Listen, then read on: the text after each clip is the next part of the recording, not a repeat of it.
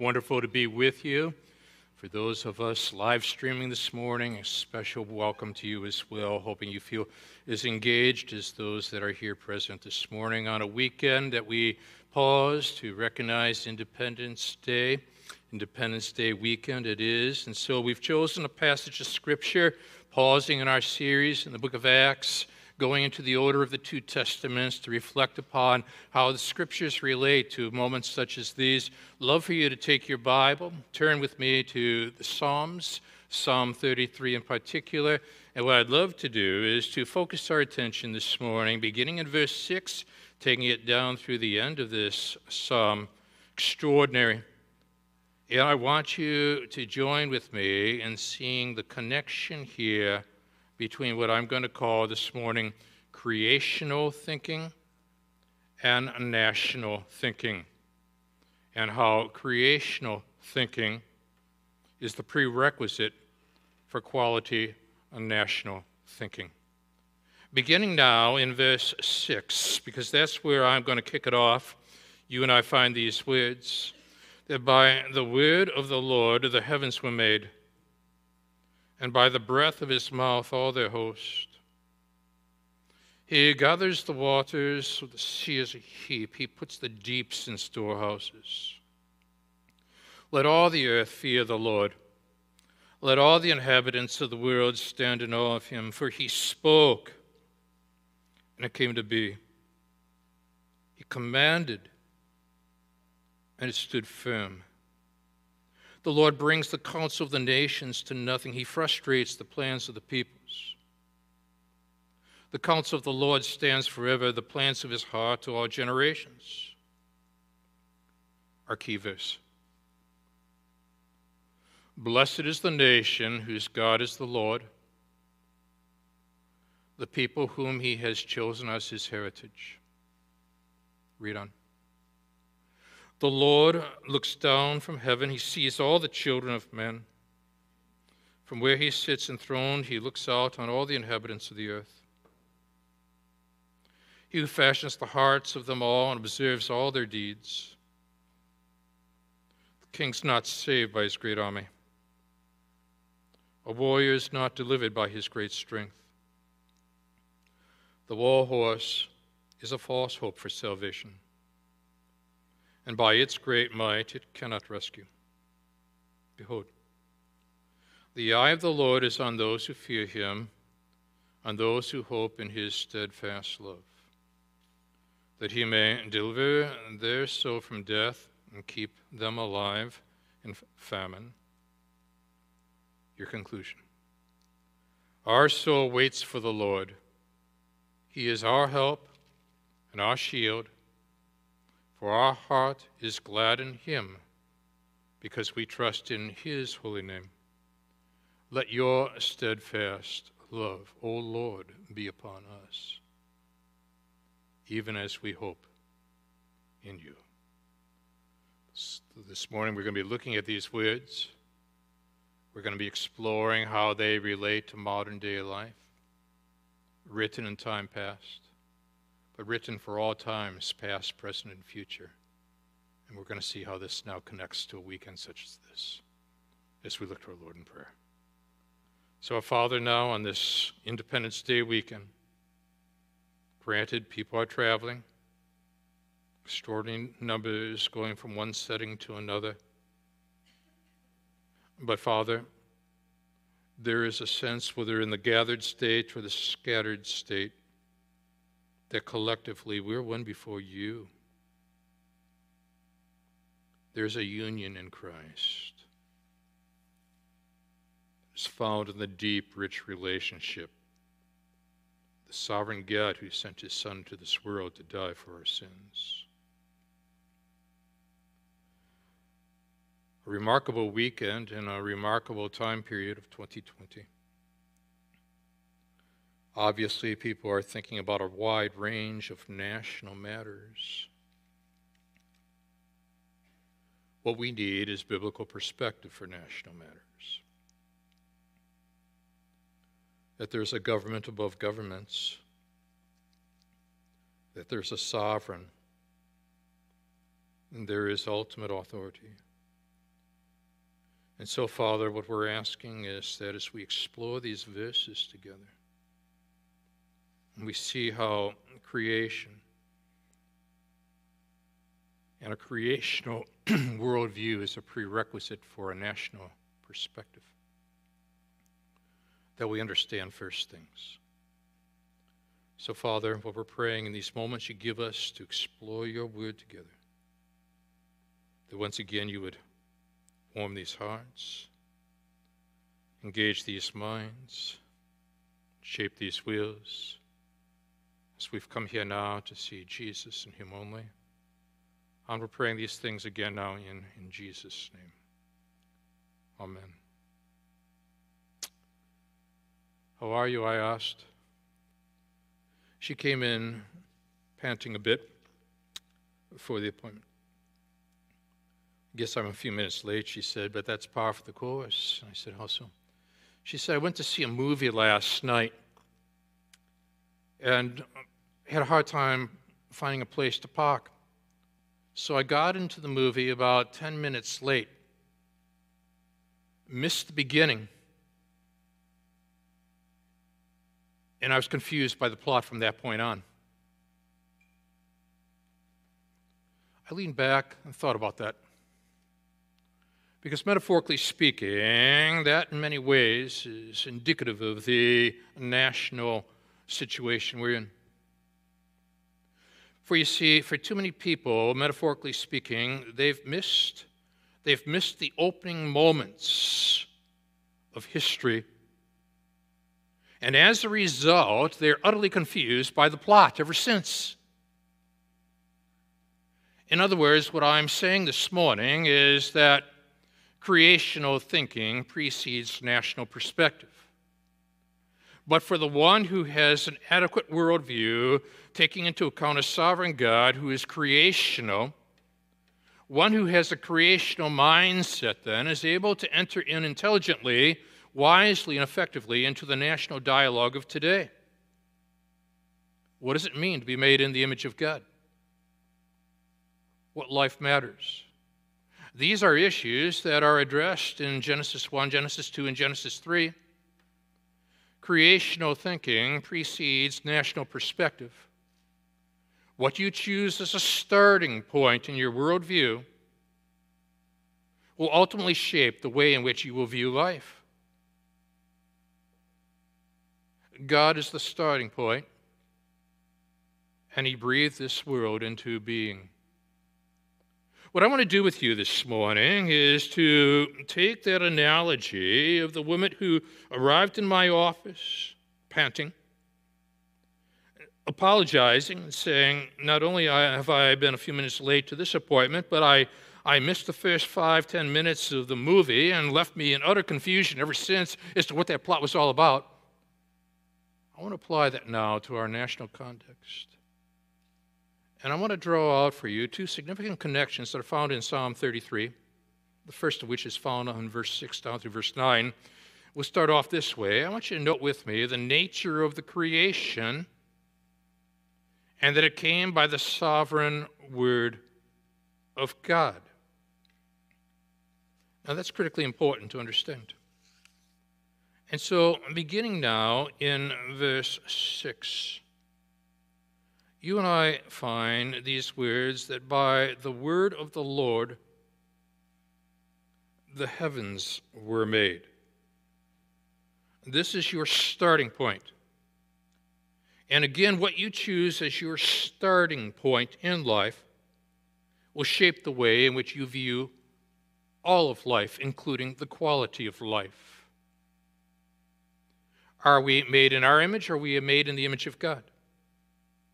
By the word of the Lord, the heavens were made, you see. And here I want to emphasize the power of the word. John did. In the beginning was the Word, and the Word was with God, and the Word was God. He was in the beginning with God. All things, not some, all things were made through Him, and without Him was not anything made that was made. Not to be outdone, the writer of Hebrews in chapter 11 of verse 3 would pen, "By faith we understand that the universe was created by the word of God, so that what is seen was not made out of things that are visible."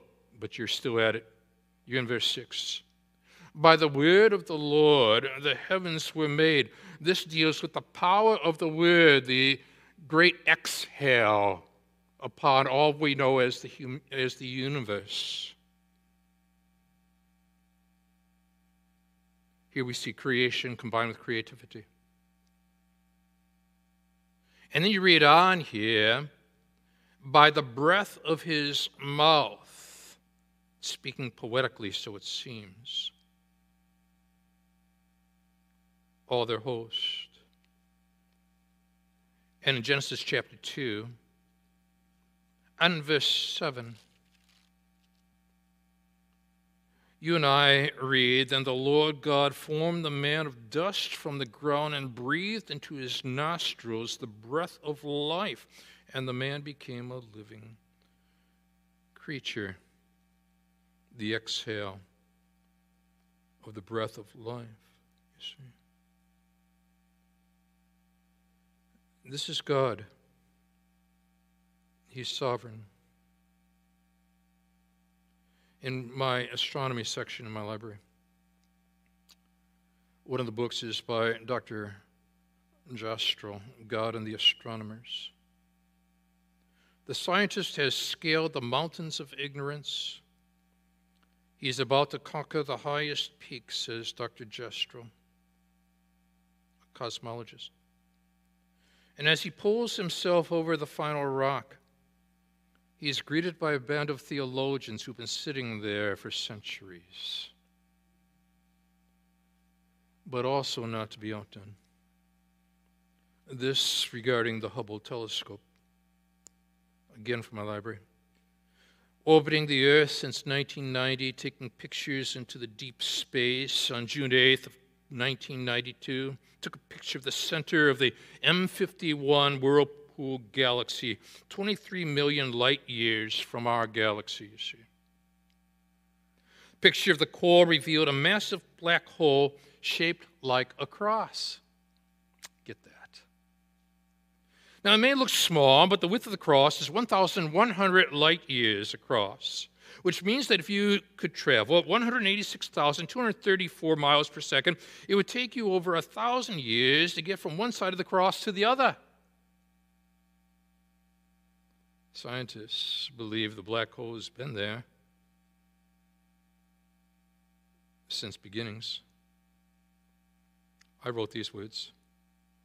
It's as if God is saying, quote, "Glad you finally got here, because this is what I wanted to show you all along." See? Well, there's Dr. Jastrow, or Highlander, penning thoughts about the Hubble telescope. What's most important is what the Holy Spirit has revealed through the psalmist. "By the word of the Lord the heavens were made, by the breath of his mouth all their hosts. He gathers the waters of the sea as a heap." Same Hebrew imagery that was utilized in the great song of Moses to describe the waters heaped up so that the Israelites could cross the waters when the Egyptians were fast approaching. The same imagery. He gathers the waters of the sea as a heap. He puts the deeps in storehouses. Now he's using grain imagery like a silo. He's picturing for you and for me as if there's this storehouse of replenishment and resource being made available by the sovereign one of the universe. So, what do you make of this? What do you think of this? Where do you go with this? In the movie Independence Day, which hit the theaters back in the 90s, seems like ages ago, the viewers felt like, man, he'd been there, done that. Well, They got it because the film was initially a remake of a 53 sci-fi classic, War of the Worlds. One significant difference, though. Let me pick it up from what one writer puts. While both versions feature aliens invading the Earth, in the 53 movie, scientists came up with a weapon that is eventually destroyed. The panicking population is forced to turn to God. Prayers are being answered. The aliens contract earthborn bacteria, and suddenly they die off. All that men could do had failed, says the final voiceover. Deliverance from the hand of God alone. The film ends with a scene of people standing on hillsides singing praise to God, 53. But the contemporary version, well, dramatic change in American culture from 53 into the 90s. The movie Independence Day, well, it nods politely, like so many people do, in God's direction. But the real deliverance comes to the deployment of advanced military technology, and a few strategically placed bombs blow up the aliens and save the world. And Independence Day is a celluloid expression of a widespread belief in science and technology as a means of salvation, as Dr. Jastrow ponders.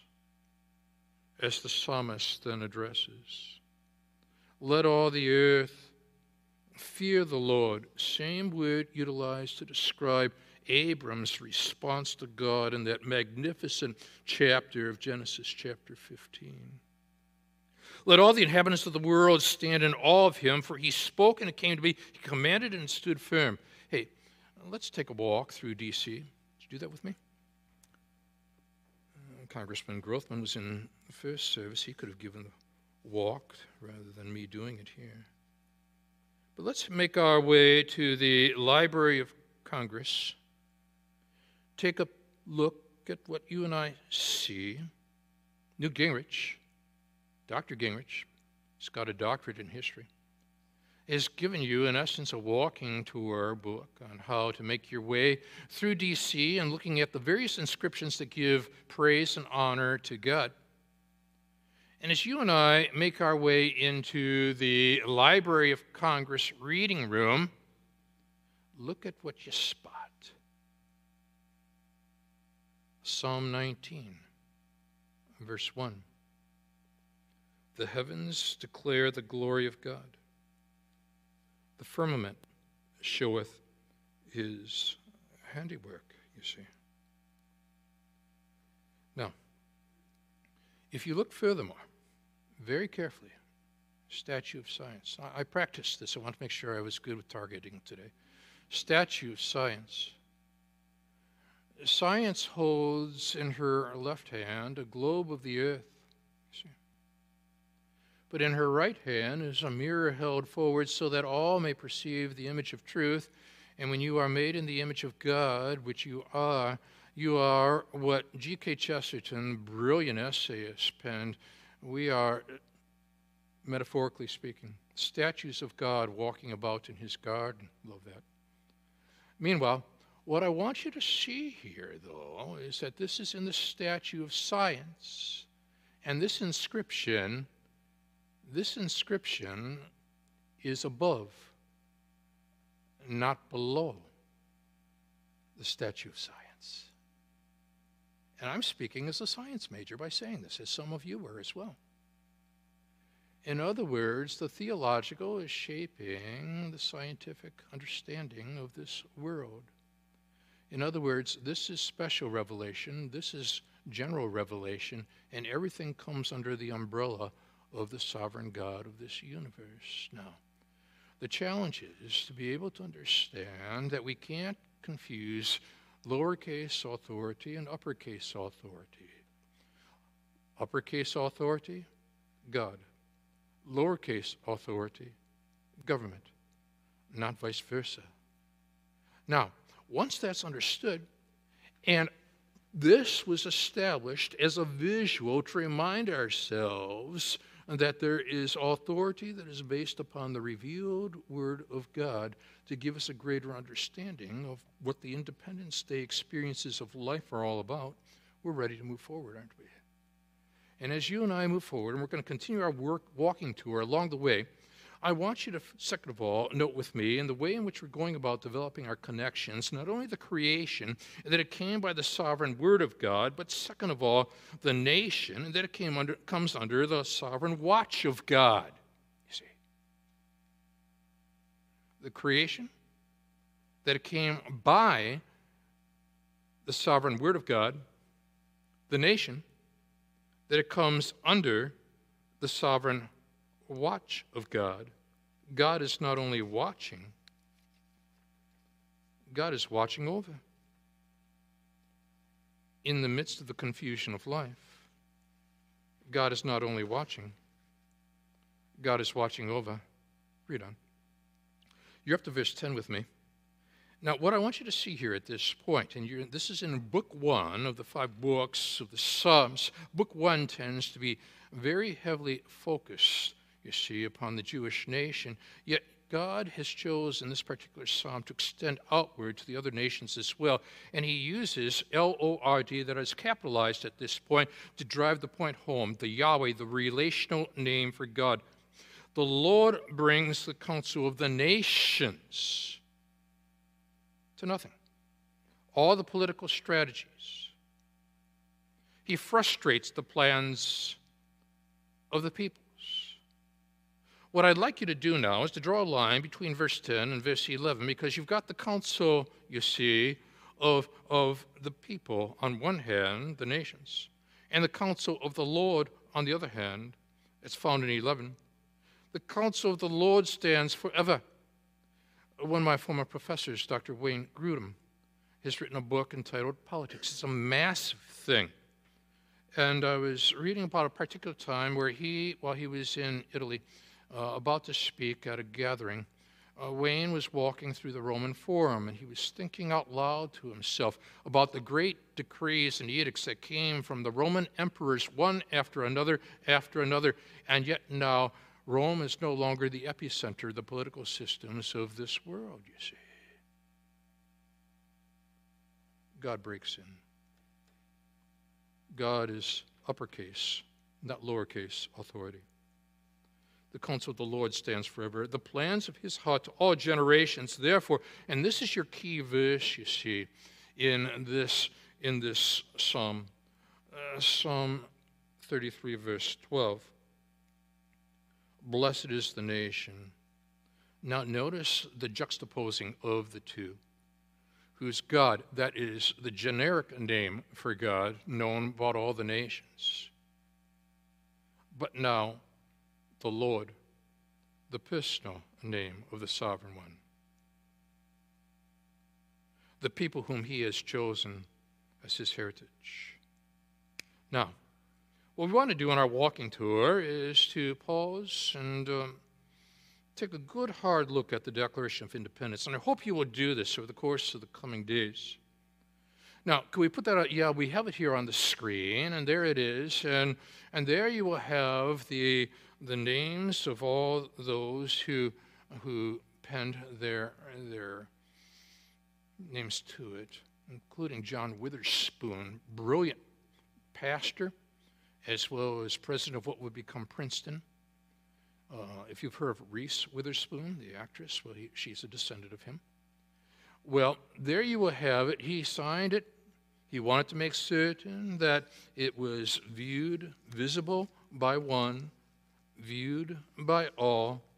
In fact, he put it this way, because it took so much courage to sign the Declaration, that he was the first to put his name down, and he did it with big, bold signature, so, quote, the king doesn't have to put his glasses on, unquote. Well, he did a good job, but what I want you to see is something else that stands out in the Declaration of Independence. Look what comes next, because not once, not twice, not 3 times, 4 times, you and I are going to now spot for people in this document, which is the philosophical framework for understanding the Constitution. It precedes the writing of the Constitution.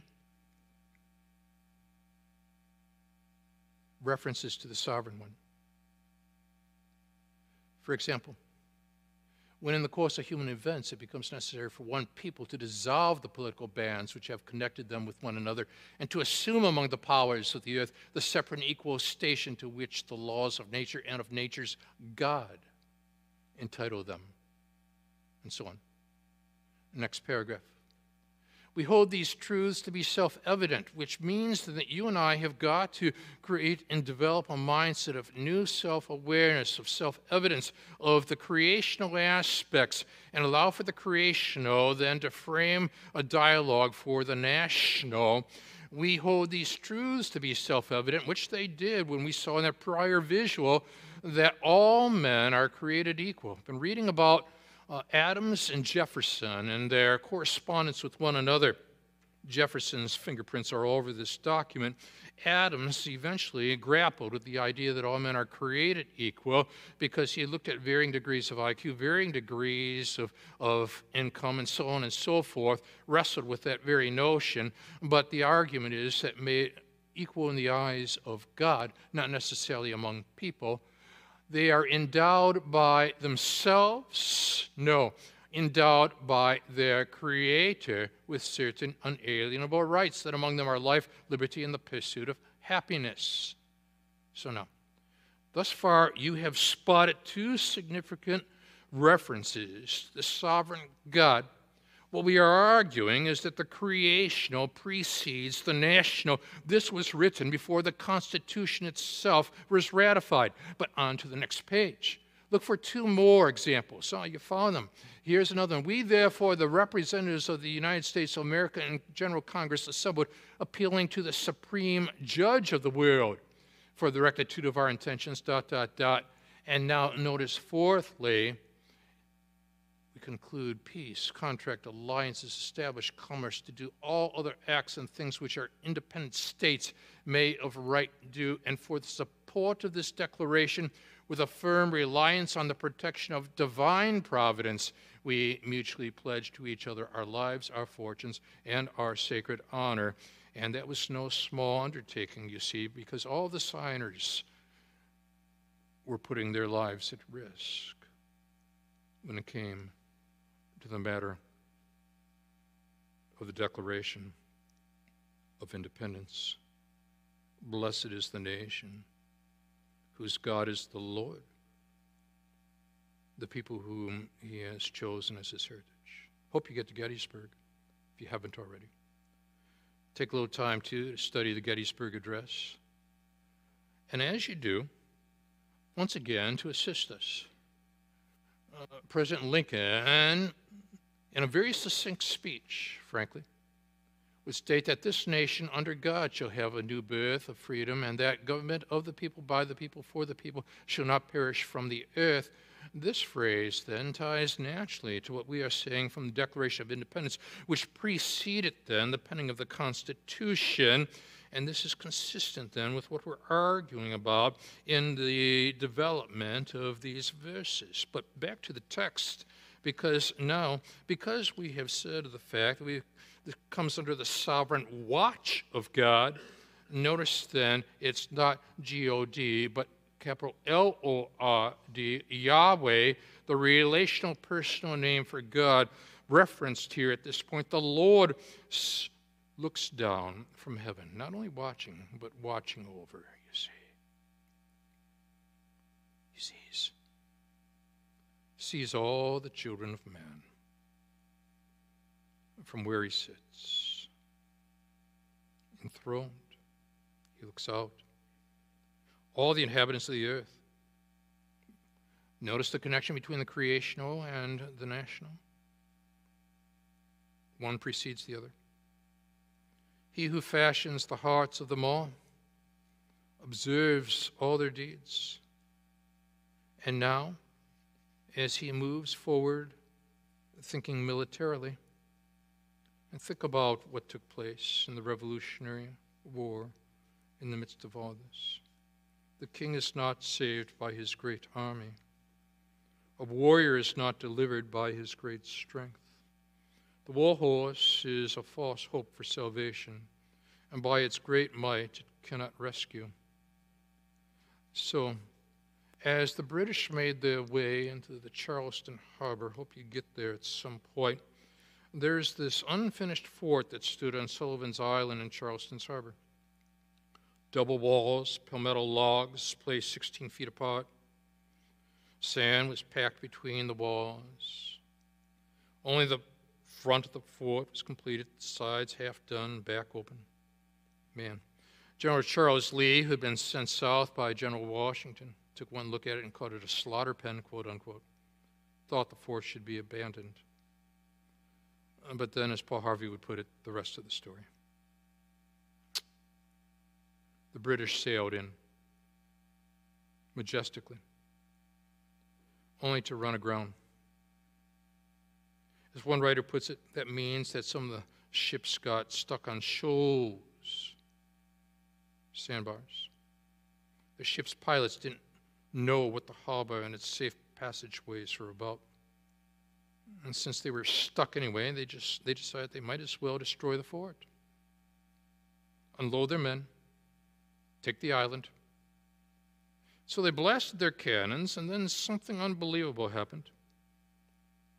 The shells stuck in the side of the fort. For you see, the soft palmetto wood and the thick sand walls absorbed the shells, like a sponge might, you see.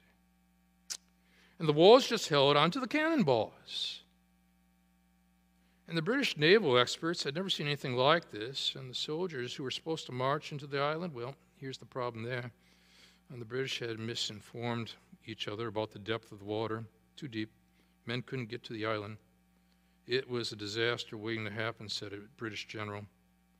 And, well, what about those ships stuck on the shoals? Well, what kind of targets would they make, I wonder?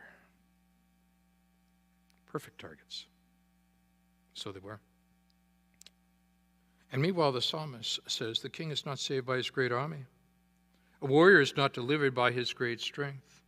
The war horse is a false hope for salvation, and by its great might it cannot rescue. Civilizations of all time need to understand that. But we are making our tour through D.C., so let's head into the Capitol building.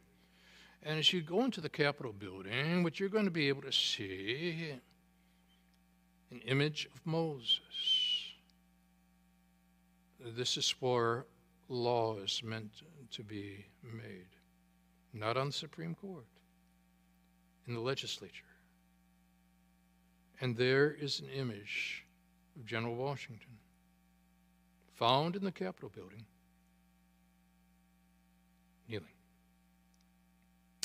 Well, you're making your way now from the Capitol building, aren't you? And you and I were walking together. We're thinking about these things and how the creational shapes the national, and how this was even understood by the framers of the Declaration of Independence, who were able then to not once, twice, three times, four times make a reference to God as the philosophical framework for a constitution then to be penned.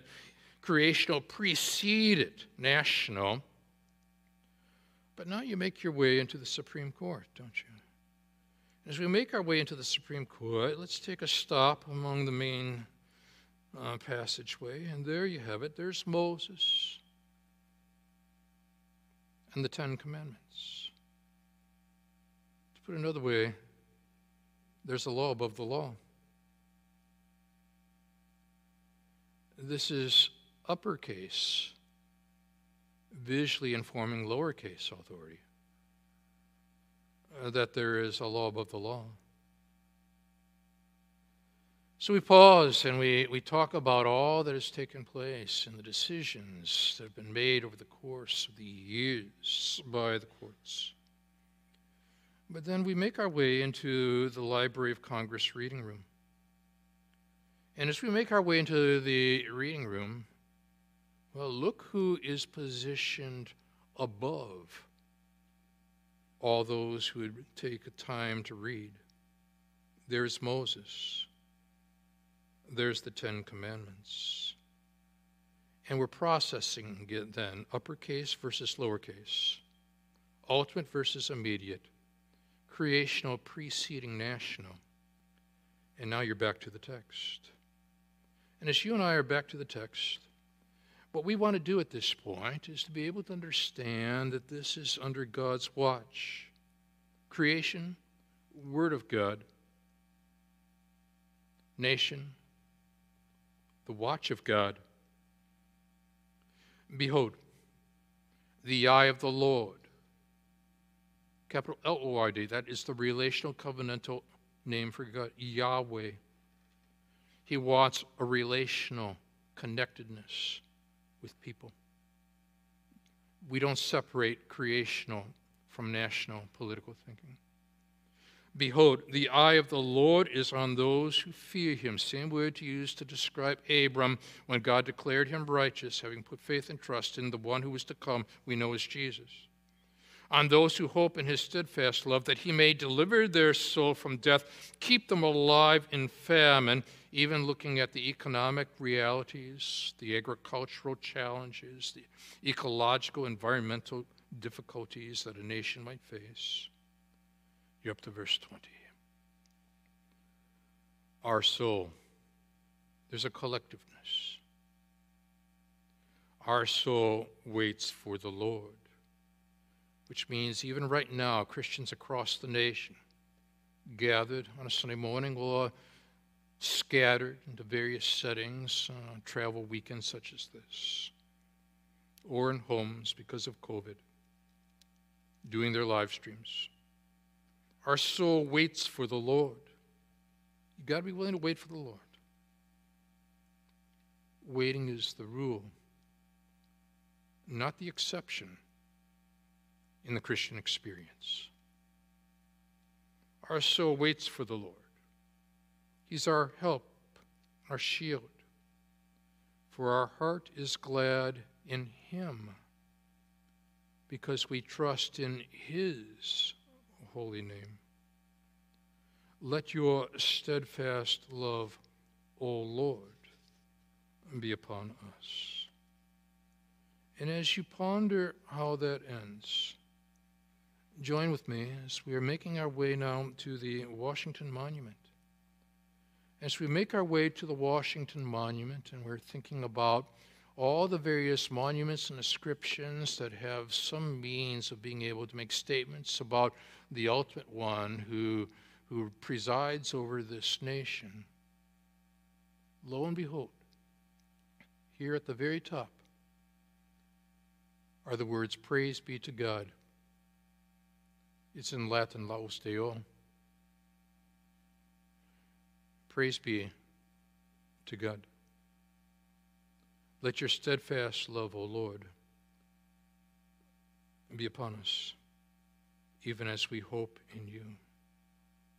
So when you're in conversation with people and they get involved in discussions politically, just about everything can be addressed in Genesis 1, 2, and 3.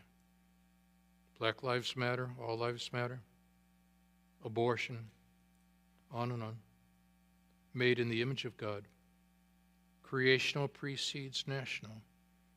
Declaration of Independence preceded the Constitution being established. When we put first things first, we've got something to say pertaining to the imagery of this woman who arrived on the scene panting. "Sorry I'm late," she said. I smiled. "Tell me about your days." She said, "Same was true for last night. Tried to get to the movie theater. About 5-10 minutes late to the movie. Missed the beginning. Couldn't follow the plot line from that point forward." People, we are living among those who have missed the first 5 minutes of the movie. Creational precedes national. Bring up ultimate authority into the conversation. Talk about the image of God when people are conflicted relationally, racially, nationally. Talk about the sovereign God in all aspects of life. Let the healing begin. Let's stand together. For it said, one nation under God, indivisible, with liberty and justice for all. Our monuments attest to this. Our documents point to this. A Declaration of Independence, which is the philosophical framework preceding the practical applications found in the Constitution itself. We understand first things. What precedes what? God precedes government. Creation precedes nation. In the beginning, God. So we thank you now for this time together. May we be first things people who understand what comes first and how to proceed and develop a dialogue that takes into account who matters most. And then begin to talk about all those who matter. And may the result be glory to God's name. We praise you in Jesus' name. Amen. God bless you.